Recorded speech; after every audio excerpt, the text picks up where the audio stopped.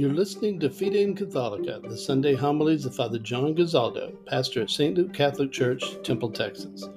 Today's homily is from the 5th Sunday of Lent, 2022. It is entitled, See, I'm Doing Something New.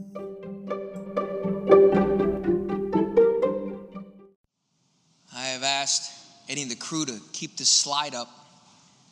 This is from the book of Isaiah, because for me it says something amazing, exciting, refreshing, ever ancient, ever new. Because God says something through Isaiah that I think is amazing. He says, see, I'm doing something new. If you'll forgive my laser pointer. I am doing something new. He says this because I think many of the Israelites don't like new. They don't like new. Even when they're in the desert, they constantly complain, can't we just go back and do what we used to do? We don't want the new. But as Christians, everything we do here is refreshingly new, always new. When we baptize someone, they are made new. When someone goes to the sacrament of confession, they are made new. And at the Eucharist, once again, there is a newness. There is a newness. And it is something to be celebrated. Even though we, like with St. Augustine, we talks about Jesus, ever ancient, ever new.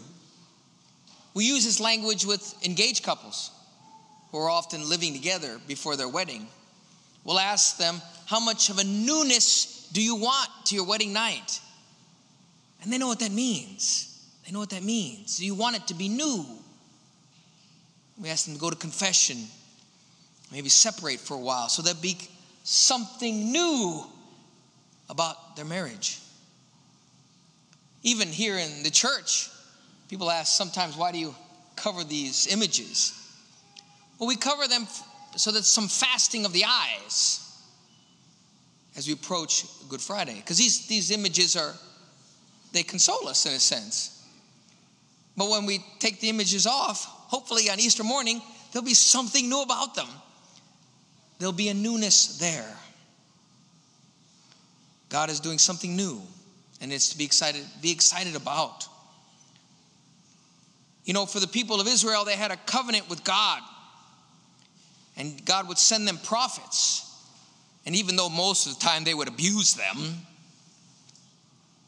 God the Father eventually says, I will send you my son. That's something radically new, amazingly new. As Christians, we believe that God the Son took on flesh. They would sacrifice animals, saying to God, this means we love you more than this animal.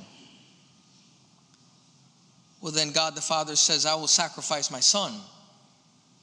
That's amazingly new. That's mind-blowing new. But also, Jesus says a few things that most of us think were new, and many of his hearers thought were new. In Matthew 7 and Luke 6, he says what we would call the golden rule. Do unto others as you would have them do to you. We know that, like I said, nowadays that's called the golden rule. And at the time, it may have seemed like something new, but actually is ever ancient, ever new. Sometimes the God of the Old Testament is seen as an old codger. I think that's unfair.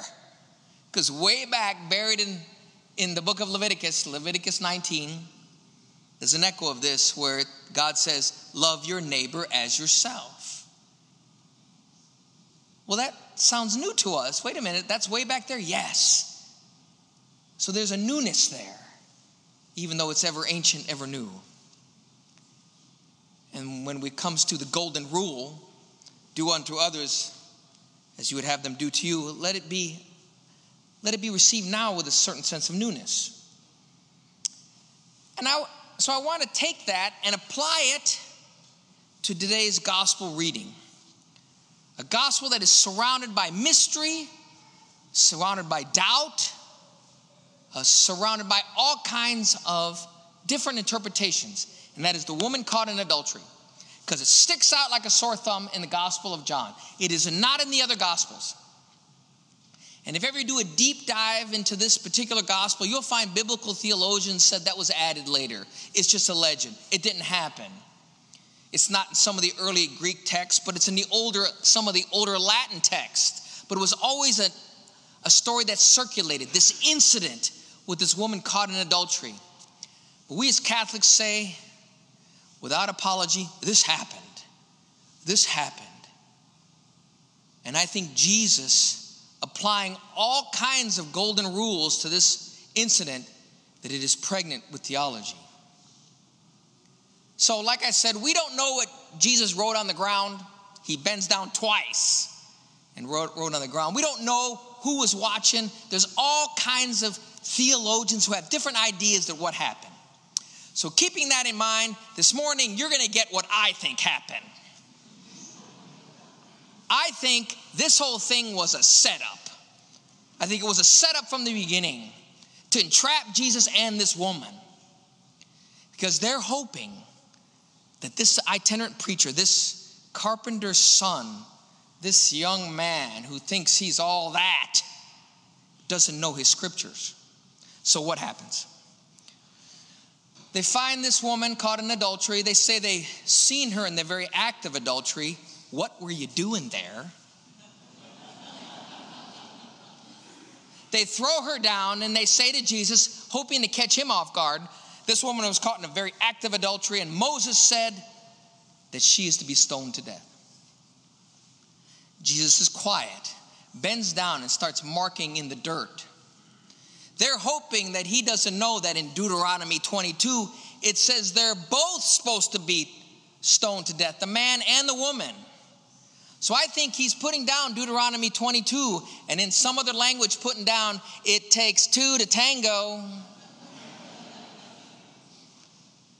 But what is Jesus doing in this? We don't know what he wrote, but I think he's expressing mercy, justice, and even in a sense, he's protecting the ears of the young ones there. He's being discreet. He's being discreet. There are all kinds of people there, surrounded by men who are full of bloodlust, who are holding rocks. And they throw this woman down and accuse her of adultery. Now, I imagine there's some people in the crowd there that didn't know what adultery was, like the little ones. There are probably kids here who don't know what adultery is. Ask your parents. But like a good parent, sometimes you have to talk in a language that only the people there know. Now, everybody there is farmers, ranchers, shepherds, but only the scribes, most scholars would say only the scribes and the Pharisees and maybe some of the dads knew how to read. So Jesus starts communicating with them in the dirt, like I said, writing down Deuteronomy 22. Where's the guy? Takes two to tango. But he's also trying to protect the ears of the ones there, and maybe even this young lady. You know, I know my family is sometimes watching, so I'll hear about this later. But my mother's parents spoke Spanish and my father's parents spoke Italian.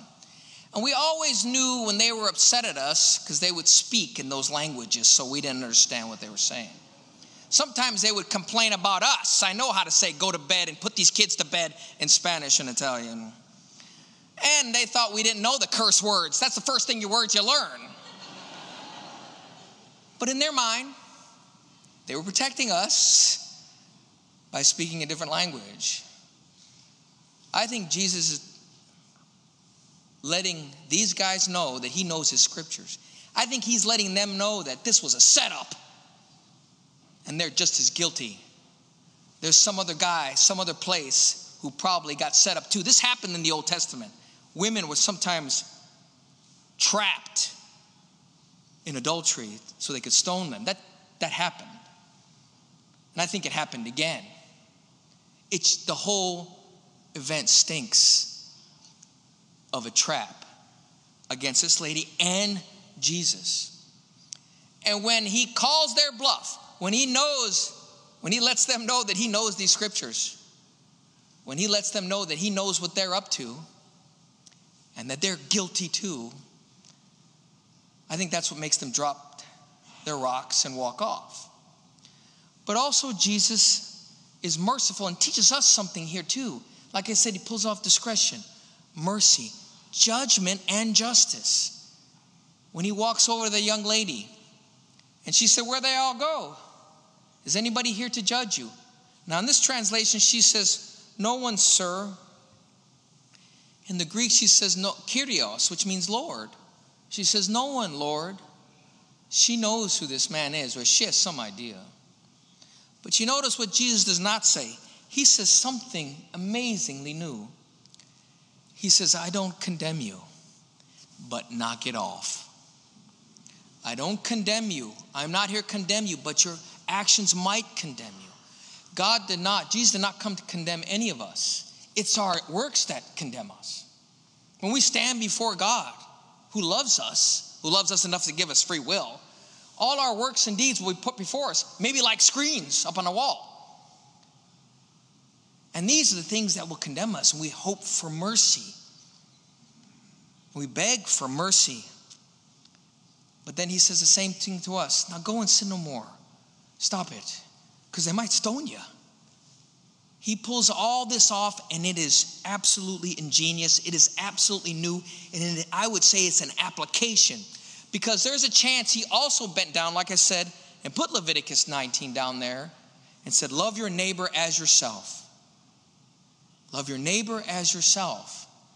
That he was showing her mercy and them mercy. Something ever ancient, but also something new. Something that may have seemed new, but only he pointed them back that this is ancient. This is nothing old. The mercy triumphed over justice. This is the golden rule. It is a golden rule.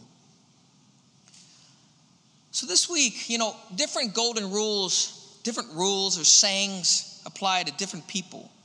I would ask that even your families maybe sit down, maybe type out a golden rule, something you could put on the wall. Not too long ago, I went to a couple's house to bless their home. And they invited me into the master bedroom to bless the home. And on the big pillow, some people have pillows that are, big. And right there on the big pillow, it said, "Grow old with me, the best is yet to be." And that was for the married couple. And I think that's a profound reminder. It is beautiful. It moved me. And every time they walk into their bedroom, they would see it. Some couples put, "I will love you and honor you all the days of my life." Maybe all of you should put that on the wall, because that is a profound golden rule that you made a vow to. In my office, I have an image of when Bishop Amen, a picture when Bishop Amen ordained me, the very moment. I have it there for me, not for anybody else. But I also have a quote on my computer that stays there all the time. It's from St. Damien, that says, "I know my lot. Do not feel sorry for me. Do not feel sorry for me." As a priest, sometimes we do hear that. Let me go ahead and say again, I love my life. Sometimes people even say, "Father John, we feel so bad. We wish you could get married." No.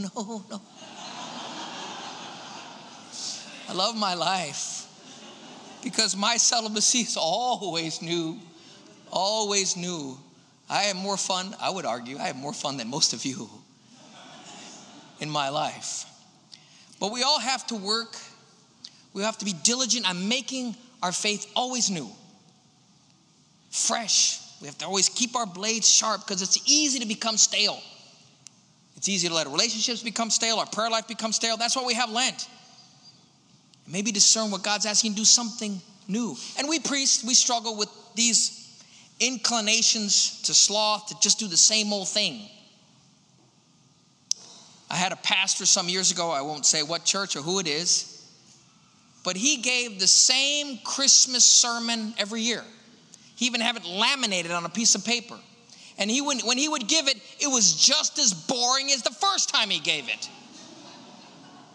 But it was easy, it was familiar, it could get by, it was stale. There was nothing new about it.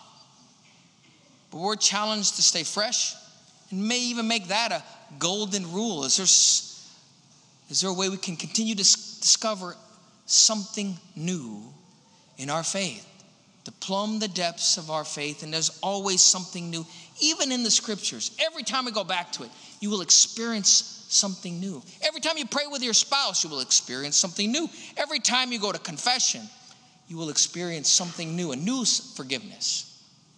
Now, I'm going to go ahead and tell you, sometimes people come to confession and say, Father, I have to confess the same old sins again. And I usually ask them, do you want new sins? I would say, no. You can work on those. And if it's the same 2 or 3, that's probably good news. That's probably good news.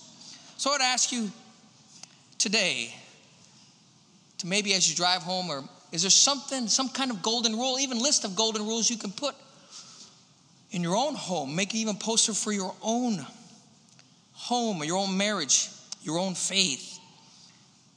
Remember, maybe this is what this young lady put on her wall. I do not condemn you, but go and sin no more. That may have been, I hope, was her golden rule. And it should help us, help her, help the church to always keep our faith new.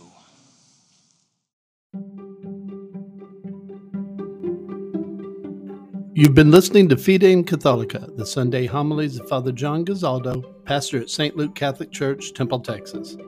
Be sure to subscribe to this podcast in whichever podcast player you're listening to, and you can be notified whenever new episodes drop.